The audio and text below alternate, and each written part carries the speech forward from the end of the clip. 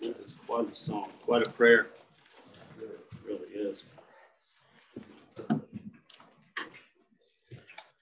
So turning your Bibles to John chapter 12. We're going to finish up chapter 12 today. This is, I'll say it again, but it's later on. It's a kind of a transitional portion of the book of John. So if you were to take the book of John and divide it literarily into two parts, it would end here. So the first part would end at the end of chapter 12. And we're going to see that actually closes on a kind of a tone of judgment. It's not all that's going on in here, but he does kind of reiterate some things that he said, that Jesus does reiterate some things that he said throughout, especially in chapter 5. We're going to delve a little bit deeper into that and see kind of the underlying theology, for lack of a better word, the theology. It's not just theology, but it's culture. It's pervasive in kind of the whole Bible, Old Testament, New Testament, the framework by which or under which Jesus is operating, and John himself is as well. And we're going to see the way that he speaks of himself as a representative, and the way that informs his mission, but then also the mission of the disciples. Because beginning in the next chapter 13, he's going to transition to away from ministering to the crowds and preaching to the crowds, and now he's going to focus in on the disciples. And that's really how we can discern kind of where the structure of the whole book is, that it focuses attention then right on the disciples and the way that their mission is going to continue once he leaves. That's what he's preparing them for. So we're going to be in John chapter 12, 42 through 50. Let's go ahead and begin with prayer. Father, thank you for this time. We thank you for your word and the way that it has changed us, and the way that it ministers to us and strengthens us and gives us understanding, gives us wisdom in this world. It helps us, Father, to understand where we are in the world and where we're headed.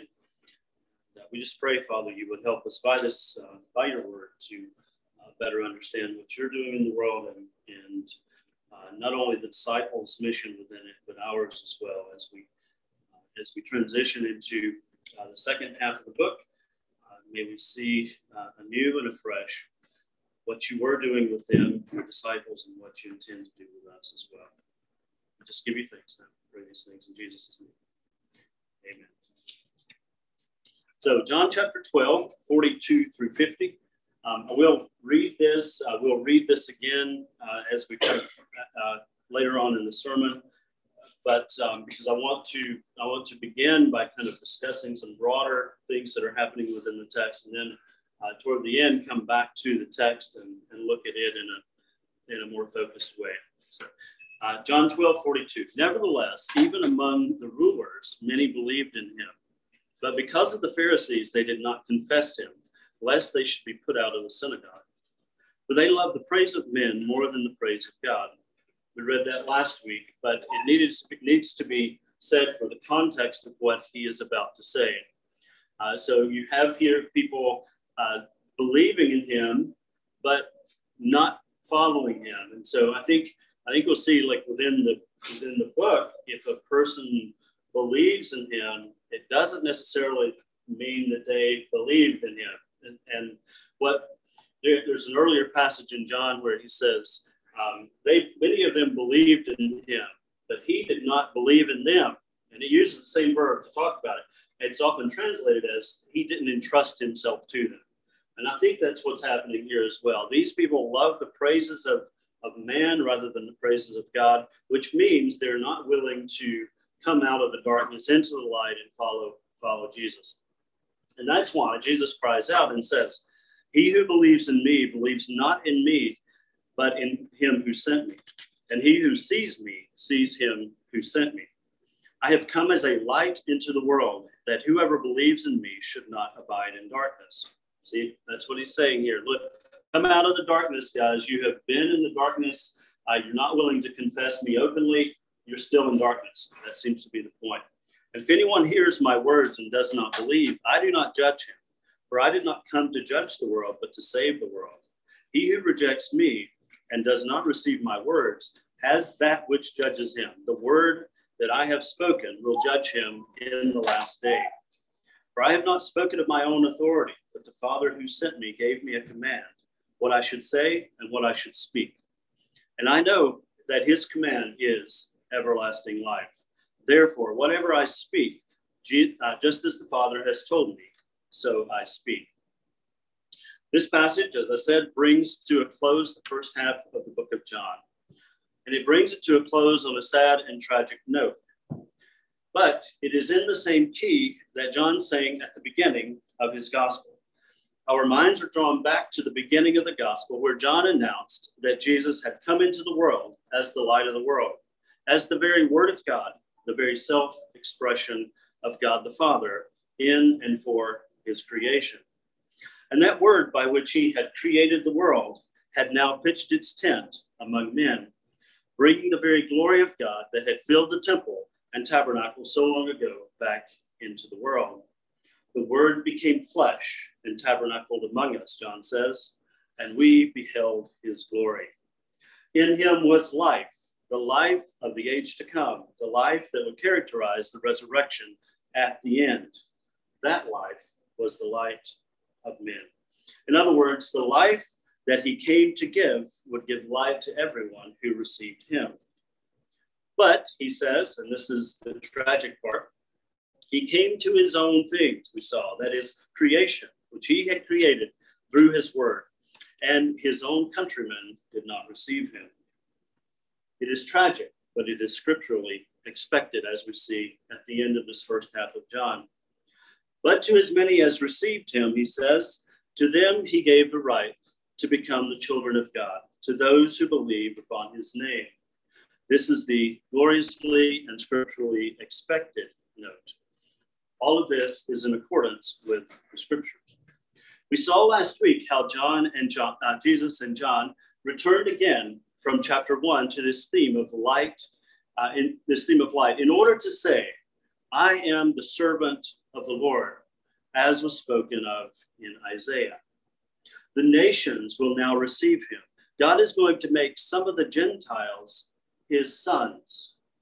As it says in the servant of the servant in the second servant song, you are my servant, O Israel.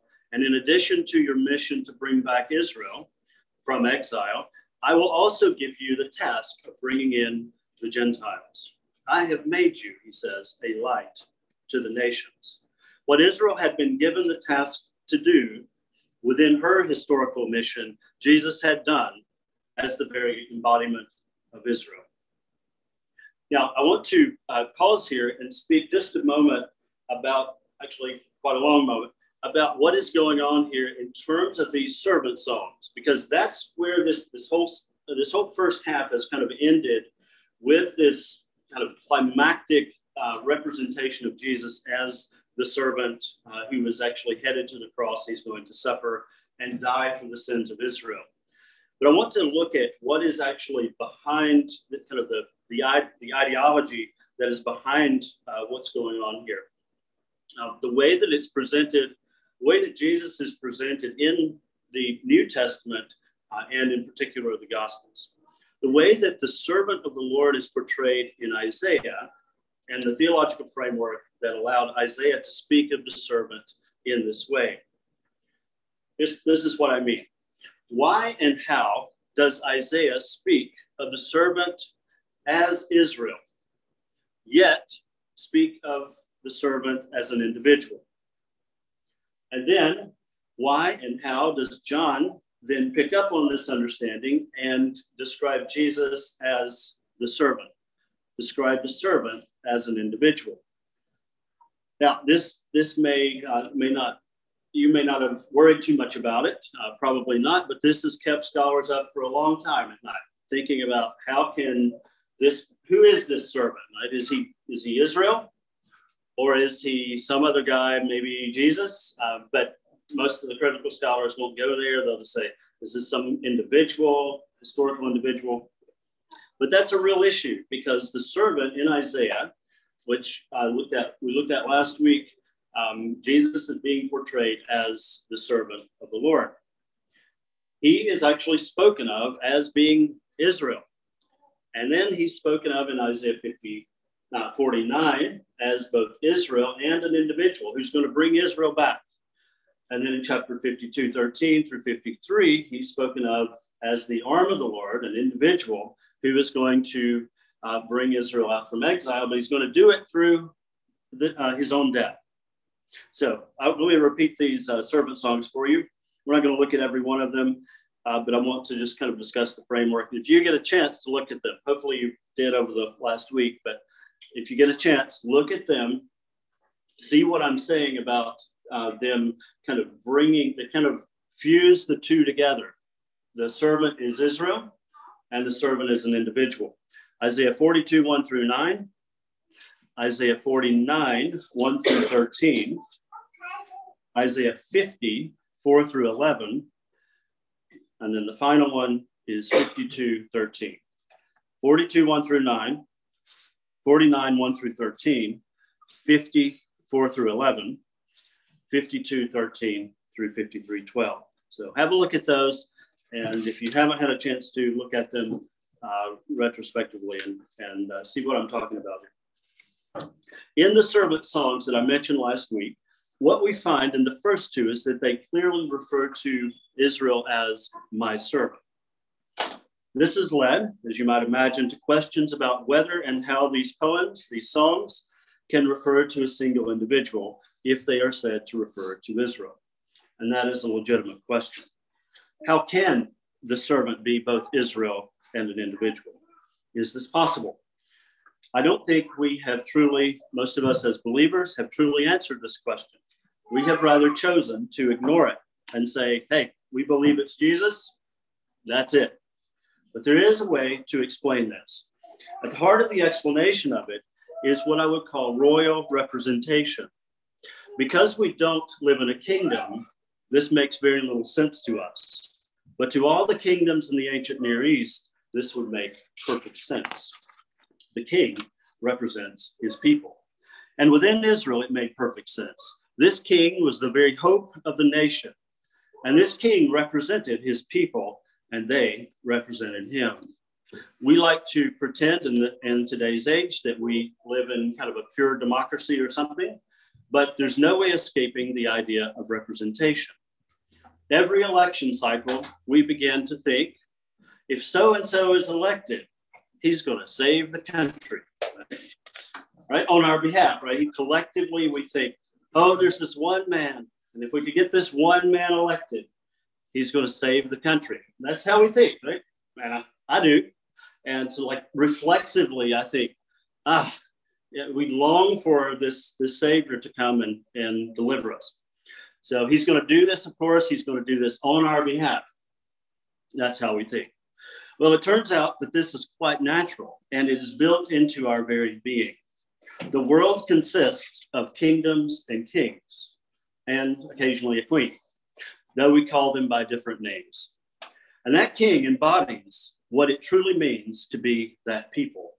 He represents the people and acts on our behalf. We often say we get what we are, basically, because in a democracy like we have, it's representative, and so we choose what we're given usually, but it often looks a lot like us collectively. So he fights our battles, or at least this was the idea. He fights our battles with our enemies.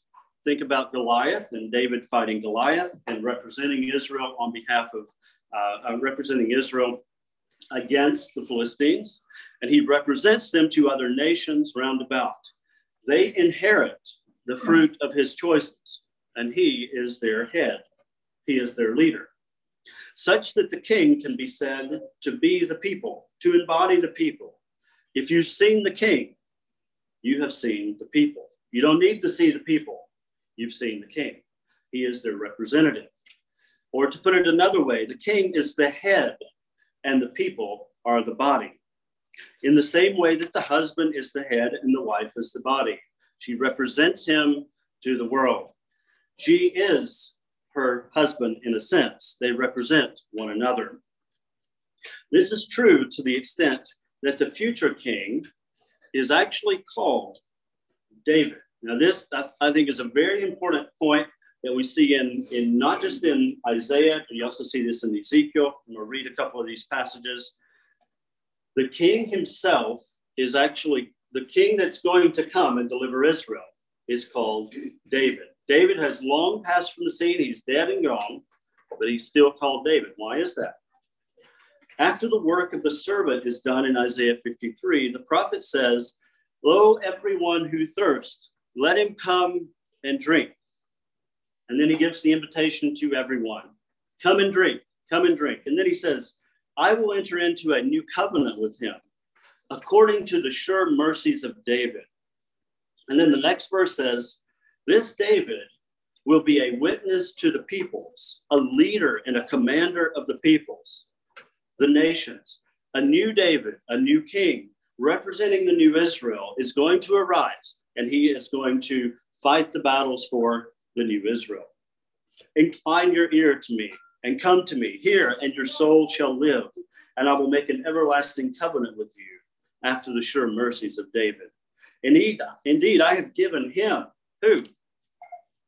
David, "as a witness to the people, a leader and commander of the people." Now, you think about when this is written.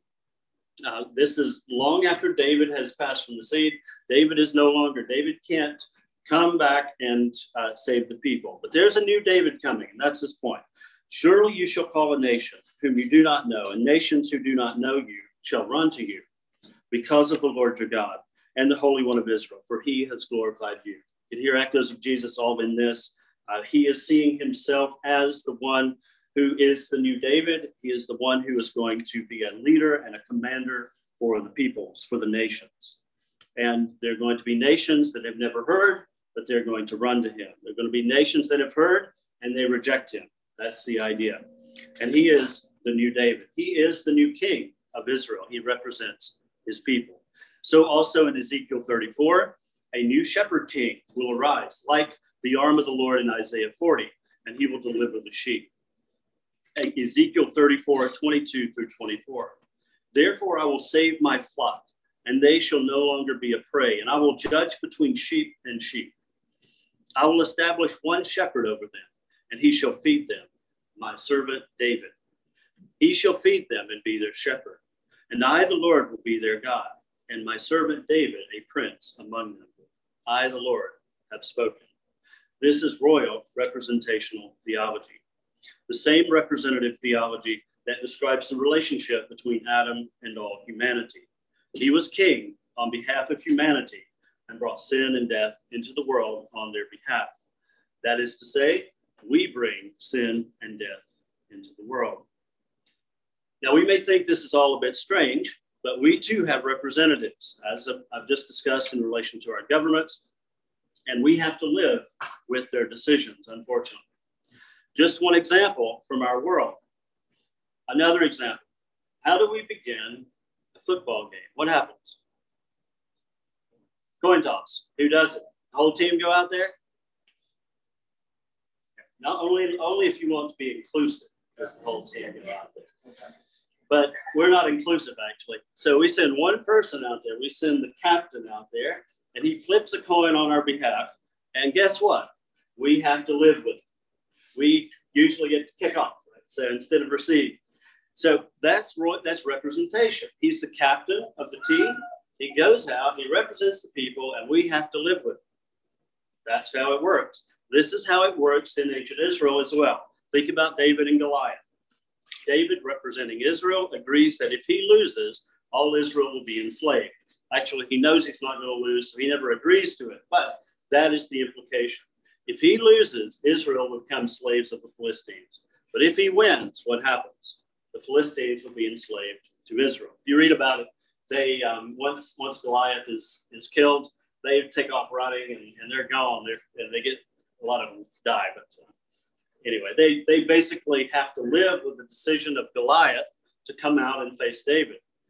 And that's the way it works. This is the way things worked, and they still often work today. It's how all humanity can be said to be in Adam, and how Israel can be said to have an inheritance in David. 2 Samuel 20, verse 1. And there happened to be there a rebel whose name was Sheba, the son of Bichri, a Benjaminite. And he blew a trumpet and he said, "We have no share in David, nor do we have an inheritance in the son of Jesse. Every man to his tents, O Israel." So every man of Israel deserted David, and followed Sheba, the son of Bichri. But the men of Judah, from the Jordan as far as Jerusalem, remained loyal to their king. Now, David will no longer be the representative of the northern 10 tribes, and they no longer have an inheritance in David.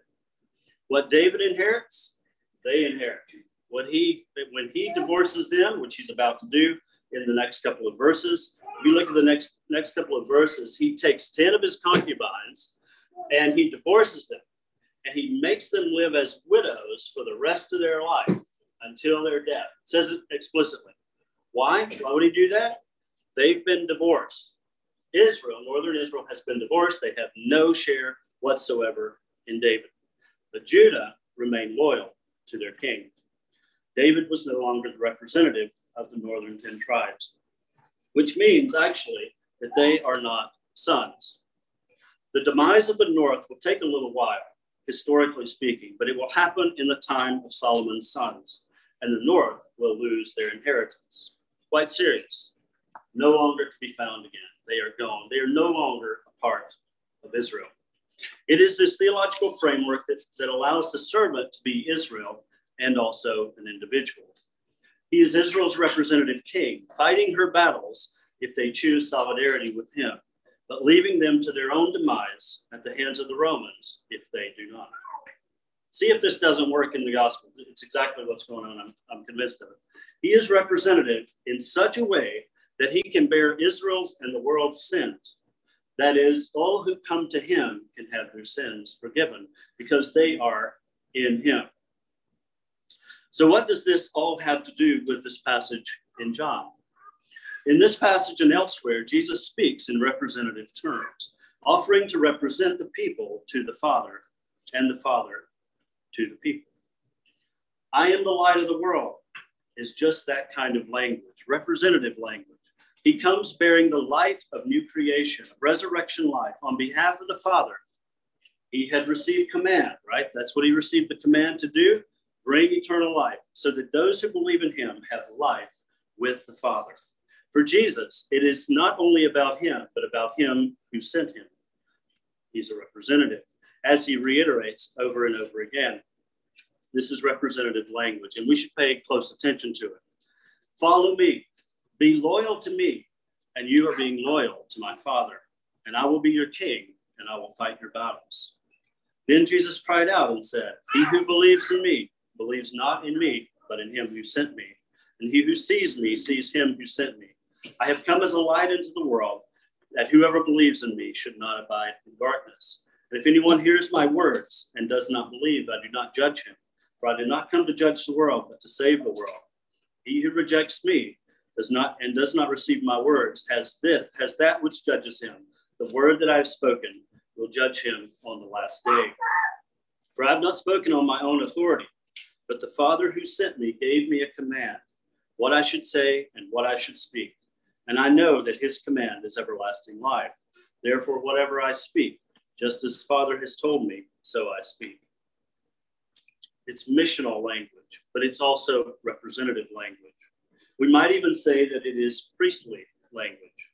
And in fact, as he will explain his mission more and more in the coming chapters, he will explain it in priestly terms.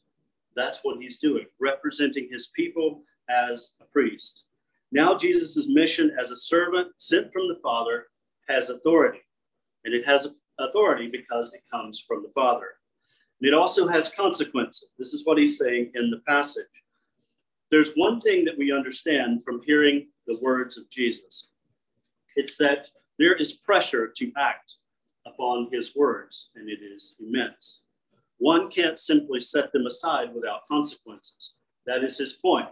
And in the transition of this book, What's happening is that he's leaving Israel to its own demise.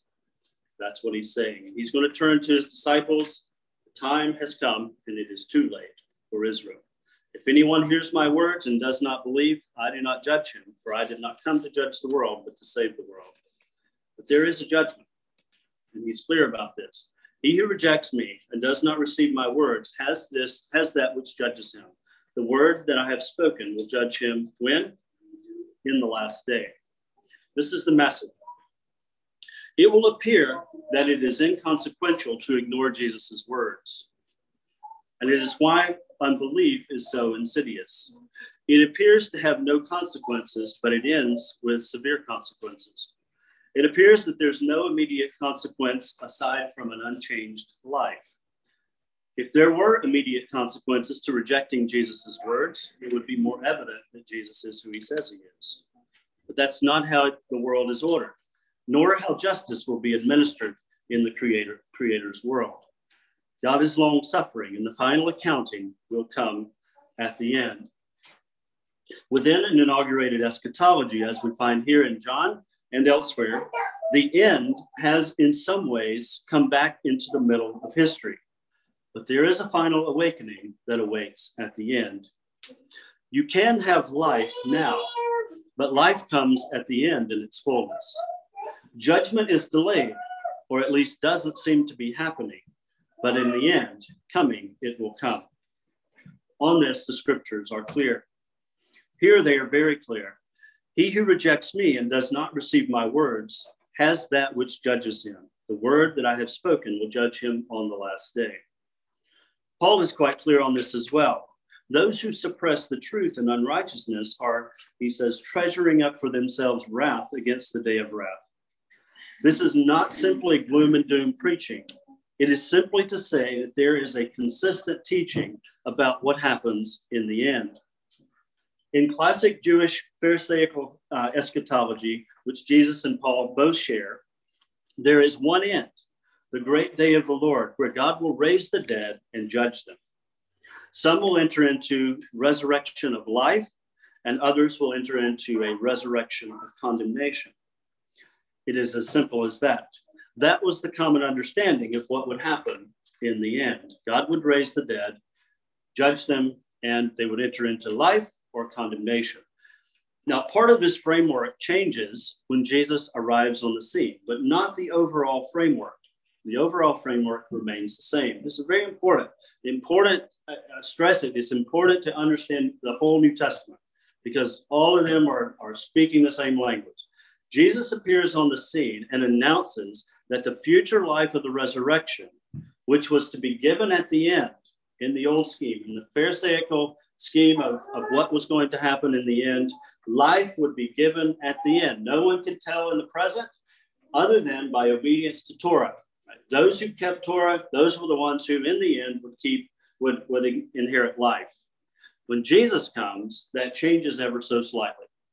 Well, it's a big change, but it changes, that aspect changes. Everything is now then focused on Jesus. That future life of the resurrection, which was to be given at the end and only at the end, when God would judge the world, is now available to all who present themselves to Jesus and embrace him. That's the change. That day of judgment remains where all will be judged, the just and the unjust. But Jesus announces that those who embrace him can be judged in the present and favorably by being in Jesus. Note again the representative royal theology. He is the king and he can represent them and they can have what belongs to him. In him was life and he can give that life to whomever he chooses in the present. The now part of that can be obtained in the present ahead of the final reckoning.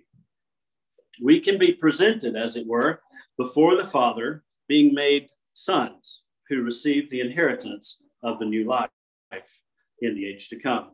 In passage after passage, there is this already the now component that contrasts with the not yet component. See in John here, but also see chapter 5 of John. Understanding this will unlock many doors in the New Testament. See Romans 2, for example, where Paul lays it out in in a kind of a different different language, but it's the same ideas. He says in Romans 2:2, but we know that the judgment of God is according to truth against those who practice such things. And do you think this, O man, you who judge those practicing such things and doing the same, that you will escape the judgment of God? Or do you despise the riches of his goodness, forbearance, long-suffering, not knowing that the goodness of God leads you to repentance? But in accordance with your hardness and impenitent heart, you are, and this is the key passage, you are treasuring up for yourself wrath in the day of wrath and the revelation of the righteous judgment of God, who will render to each one according to his deeds. Is that true? He says it's true. It's true. We are treasuring up if we are wicked and do not obey the truth, but suppress it in unrighteousness. We are treasuring up for ourselves wrath against the day of wrath in the future and the revelation of the righteous judgment of God, who will render to each one according to his deeds. Paul does not qualify this. It is true. In fact, he explains it in a much more explicit pattern in the next few verses. He will give eternal life to those who by patient continuance in doing good seek for glory, honor, and immortality. But to those who are self-seeking and do not obey the truth, but obey unrighteousness, indignation, and wrath. Tribulation and anguish. He repeats it again from a different angle. Tribulation and anguish on every soul of man who does evil, to the Jew first and also to the Greek. But glory, honor, and peace to everyone who works what is good, to the Jew first and also to the Greek. For there is no partiality with God. This is classic Jewish eschatology. There is coming a day when God will render to each one according to their deeds. It is a day of wrath when God will reward the righteous with life and the self-seeking and disobedient with wrath and indignation. That's clear as day. But what about now? What about the present time? It's what we see in John, but it's transposed into a different key. Romans 3:21 and following. But now, and when you see this in Paul, when you see this language, but now, he's usually contrasting it with in the future, but now, right now what? But now, right, in the present time, the faithfulness of God to his covenant renewal plan, his righteousness, in other words, apart from Torah, is revealed, being witnessed to by the law and the prophets. Even the faithfulness of God to his covenant renewal plan through the faithfulness of Jesus Christ to all and on all who believe, for there is no difference. For all sin and fall short of the glory of God. Being justified freely, he's still talking about now, being justified freely by his grace through the redemption that is in Christ Jesus in the present time, whom God set forth as a propitiation by his blood through faith to demonstrate his righteousness, his covenant plan to save the world. Because in his forbearance, God had passed over the sins that were formerly previously committed to demonstrate at the present time his righteousness, that he might be just and justifier of the one who has faith in Jesus. The future has come back into the present, and justification by faith is now available to all who believe in Jesus. The future has come into the present. That's why it is by faith. It is in anticipation of the final day when God will render the verdict and say, righteous, you are righteous, and he will render the verdict of not guilty. Justification by faith is what John is saying in his gospel as well. Those who come to Jesus are made full covenant members now and are transformed in the present to make their lives coincide with the judgment that will be rendered to all on the last day. That's amazing. That's what the promise is about. There was a judgment coming. There is a judgment coming in the end. And it is going to include all people. But you who are in Christ, we who are in Christ can have that judgment rendered null and void in the present by faith. Summed up in Romans 6:22. But now, having been set free from sin, having become slaves of God, you have your fruit to holiness. And in the end, everlasting life, as John says. But now we have been delivered from the law, he says in chapter 7, verse 6, having died to what we were held by, so that we should serve in the newness of the Spirit and not by the oldness of the letter. Justification by faith is so that your life and my life can be brought into congruence with the verdict that's going to be issued on the last day. On the basis of, what does he say? There is coming a day when God will render to everyone, not just unbelievers, but to everyone according to their deeds. And the Spirit is going to make us bring us into conformity with that judgment on the last day. When Paul says, but now, that is what he is speaking about. The verdict of the future judgment can be issued in the present over faith and on the basis of Jesus' faithfulness to the divine plan for Israel and the world. And it is, on our behalf, a positive verdict. The verdict is the same as the commandment, eternal life. And that's what this passage in John is about. Many people just assume that the Gospels don't say much, if anything, about justification by faith, but John certainly does, just not in the same terms as Paul uses.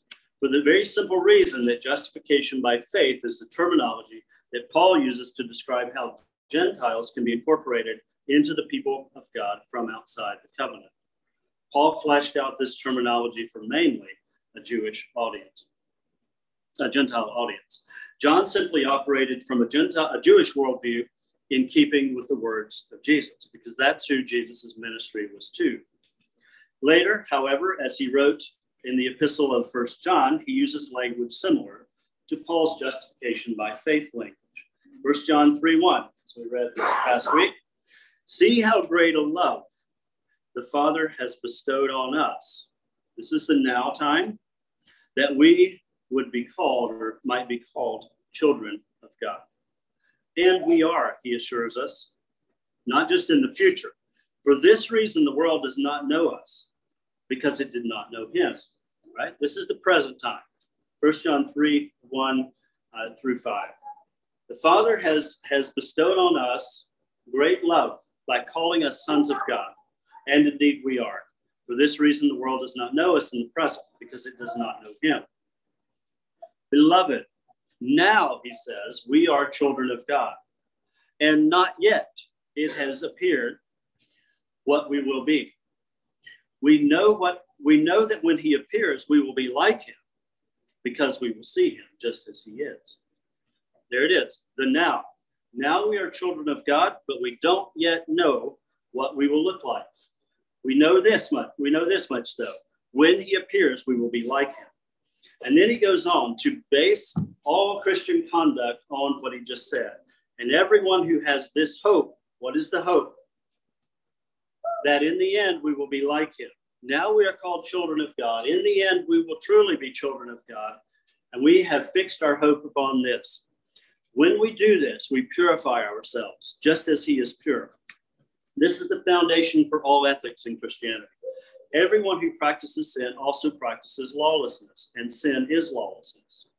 You know that he appeared in order to take away sins, and in him there is no sin.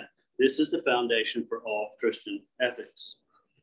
Based on what is to come in the future, we fix our hope on that, and we purify ourselves, just as he is pure. This is an exposition of the conduct that ought to be present in and among those who are called children of God within the framework of an inaugurated eschatology. It's not simply set within a context of you have been saved, therefore act like it. Though that's a crude way of saying it. It's a similar thing, but it's set within this idea of in the present, you can have this in anticipation of the future. It is an explanation of what has happened in the present. We are called children of God versus what will happen in the future. We will become like him when we see him as he truly is. And he tells his readers, and we truly are sons. We truly are children of God, lest they think that that is only for the future. It is the present reality of being children of God that leads to present purification on the basis of the future hope of being like him when we see him as he is. And now, little children, he says, abide in him. And now, listen for that. He really means it. In the present time, abide in him, that when he appears, we may have confidence and not be ashamed before him at his coming. You see at his appearing. You see the two aspects of it. And now abide in him, that when he appears, we may have confidence and not be ashamed before him at his appearing. Future judgment fades when we are in him, as we pass from death into life, John 5. And our lives look more and more like his, or at least they should, in anticipation of his presence, his unveiling, which is that day when resurrection and judgment will occur. Now, to bring it back to our current text, note what he says here carefully, and you can see how he does this throughout the gospel. And if anyone hears my words and does not believe, I do not judge him. For I did not come to judge the world, but to save the world. Now, that doesn't mean that he won't judge the world in the future.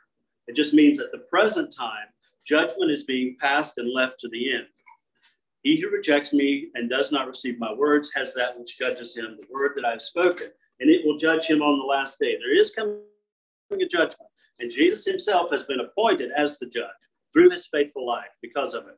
For I have not spoken of my own authority, but the Father who sent me gave me a command, and what I should say and what I should speak. As the royal representative of the Father, Jesus has come and borne witness to the Father's plan to save the world, to give life, to give eternal life. Some have listened and will gain life. Others who reject Jesus, the emissary of the Father, have rejected the Father, and thus they have rejected life. They will remain in darkness. Though it is not expressly stated here, it is elsewhere. Those who express loyalty to Jesus will bear no future judgment. They have escaped it in him. But the very words of Jesus will bear witness against those who reject him in the last day. The words will serve as a faithful witness and evidence that God sent and testified on behalf of the Father through his Son. And they will testify about this very thing, life, so full of assumptions, but so clear when we understand the framework above. It is summarized concisely here. Jesus says that he knows that the Father's command is eternal life. And I know, he says in verse 50, that his command is eternal life. There's a little bit of incongruence when we hear that. What do you mean that the command of the Father is eternal life? And then he says, therefore, whatever I speak, just as the Father has told me, so I speak. This is more than simply getting saved and getting eternal life. Of course, it is about that, but it's more than that. It is about having the resurrection life in the present, in the now time, in anticipation of the future judgment. Escaping the condemnation that will be given to those who reject on the last day. Living a pure and fruitful life in the present.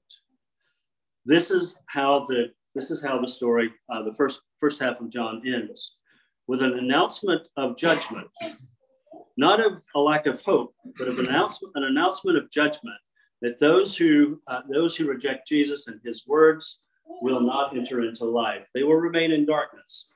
Jesus has announced impending judgment upon the Jews of his day. This is the important part in terms of the broader structure of the book. He has announced at the beginning, John has, that he came to his own did not receive him. But to as many as did receive him, to them he gave the right to become children of God.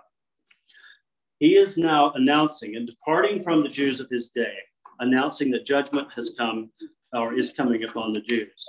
And he is now going to focus almost exclusively on his disciples as he prepares them for his absence and their continuation of his ministry in the power of the Spirit.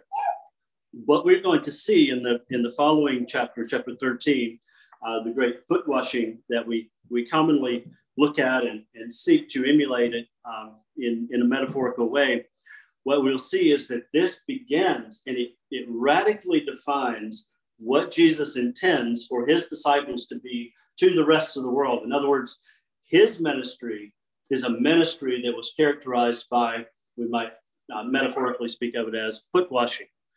And what our ministry is to be, what the disciples' ministry is to be, and then by extension, our ministry is to be foot washing. However, that can be applied in all of our lives. It means fundamentally that we have to redefine what it means to be a king. What it means to redefine, what it means when we redefine, according to the gospel, what it means to be royal. Because God has called us. He's called us to be royal. He's called us to be priestly, and he is then explaining what it means to be royal and priestly in the Gospels. And it looks nothing like what it looks like to be royal in this world, where we boss everybody around and push everybody around. It means to get out the bowl and the basin and wash feet. So we'll look at that coming up next week.